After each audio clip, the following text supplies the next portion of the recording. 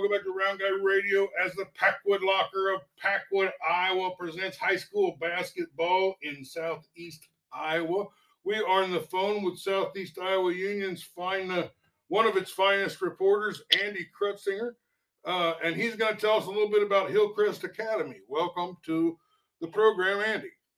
Yes, thank you. And it's funny that we're talking Hillcrest today because it just so happens to be the team that I'm going to watch here in a number of hours, as long as this fog doesn't screw up any of the scheduling tonight. But yeah, Hillcrest Academy is one of the best, handful of teams that we cover for sure. They are 5-2 right now, and both of those losses are quality losses. Hillcrest was one of our more dangerous teams last year too, and it kind of took a little while for them to get to that dangerous point. I saw them twice last year, once at Highland and once at Winfield Mount Union. They're, as I said, they're 5-2. They're led by Grant Binder at 18.1 points per game. His field goal percentage is now at 58%. It's a little down from what it was a few games ago. Seth Hours, who's one of the better shooters, a young shooter. He's a sophomore, and he made a huge splash as a freshman last year. 15.3 points per game, and then Luke Schrock scores 9 points per game. So they have a really hot shooting team. Hillcrest Academy and Coach Gingrich over there is always one of the more disciplined teams and one of the better shooting teams, from their IMS days to now. And so it just kind of seems that no matter who's on the team, they just seem to kind of be that team that gets good shots and I was always kind of in it. All right. Well, can you go over their season so far, the wins, the losses? I don't know if you got it all in front of you, but what do you know about their season so far?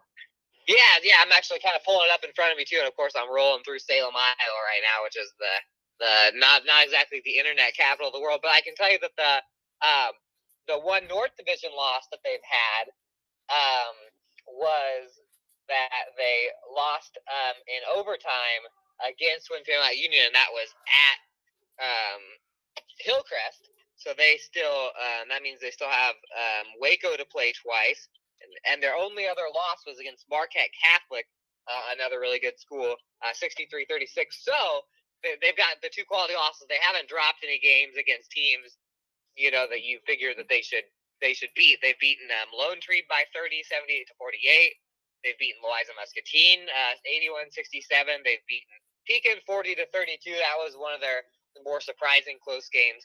And then they've beaten Wapello 59-46. So you've seen when they've went against the kind of the mid-level North teams that are right below the big dogs, that Hillcrest has definitely separated themselves, and I think put themselves in a situation where they're much closer to the Wacos and Winfields of the world than the rest of that North Division. Well, can you go over some of the stats, some of the team leaders? They don't have to have all the exact stats, but just kind of go over the players, offensive and defensive leaders. Yeah, here, let me, of course, I'm rolling up my phone here. So I'm off the top of my head. You got Bender, Hours, and Schrock, who are the three leading scorers. That's pretty similar to last year.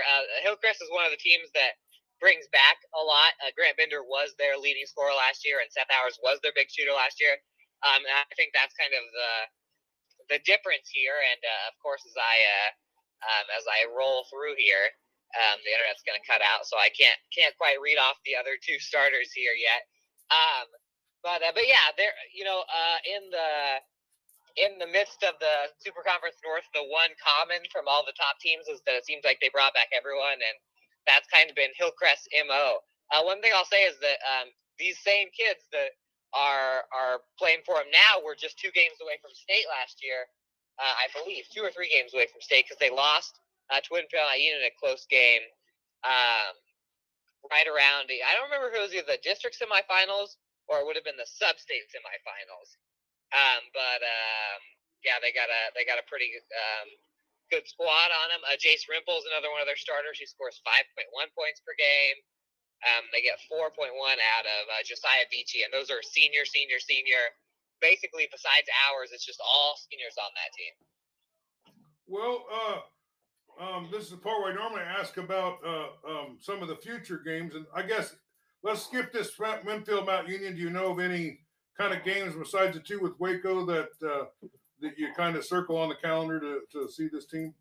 Yeah, I definitely think tonight at Winfield is a big one. That's been the team the last few years that they've had battles with. Well, last 2 or 3 years that they've had a lot of battles with.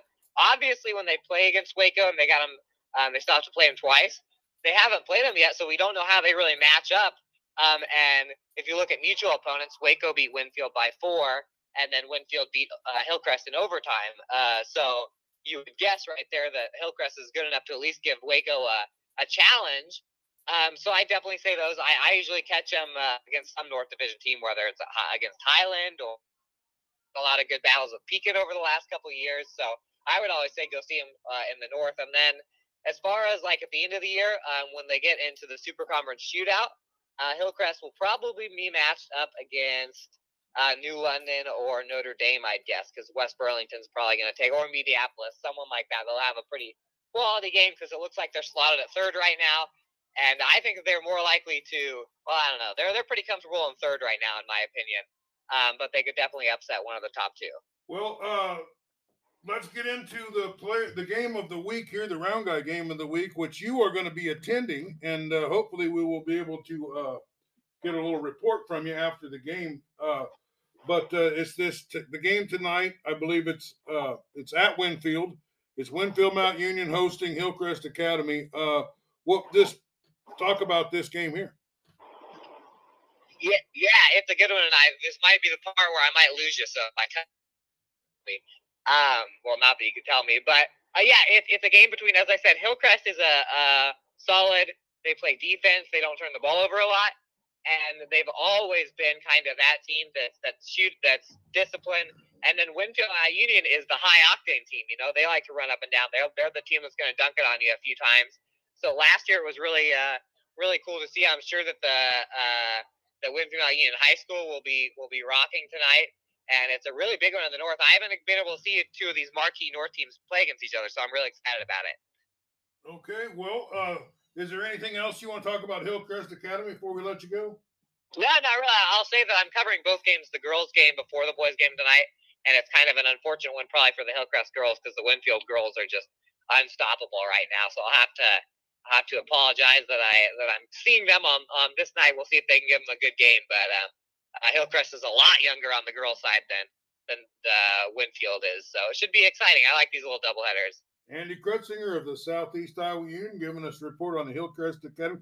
What I can't remember what they call them. The Hillcrest Academy what? They're the Ravens. Well, it's only been a couple of years now, but they are the Hillcrest Academy Ravens. Well, and they will be playing the Winfield Mount Union Wolves tonight at the Round Guy game of the week. Thanks for being with us, Andy. Yeah, thanks for having me.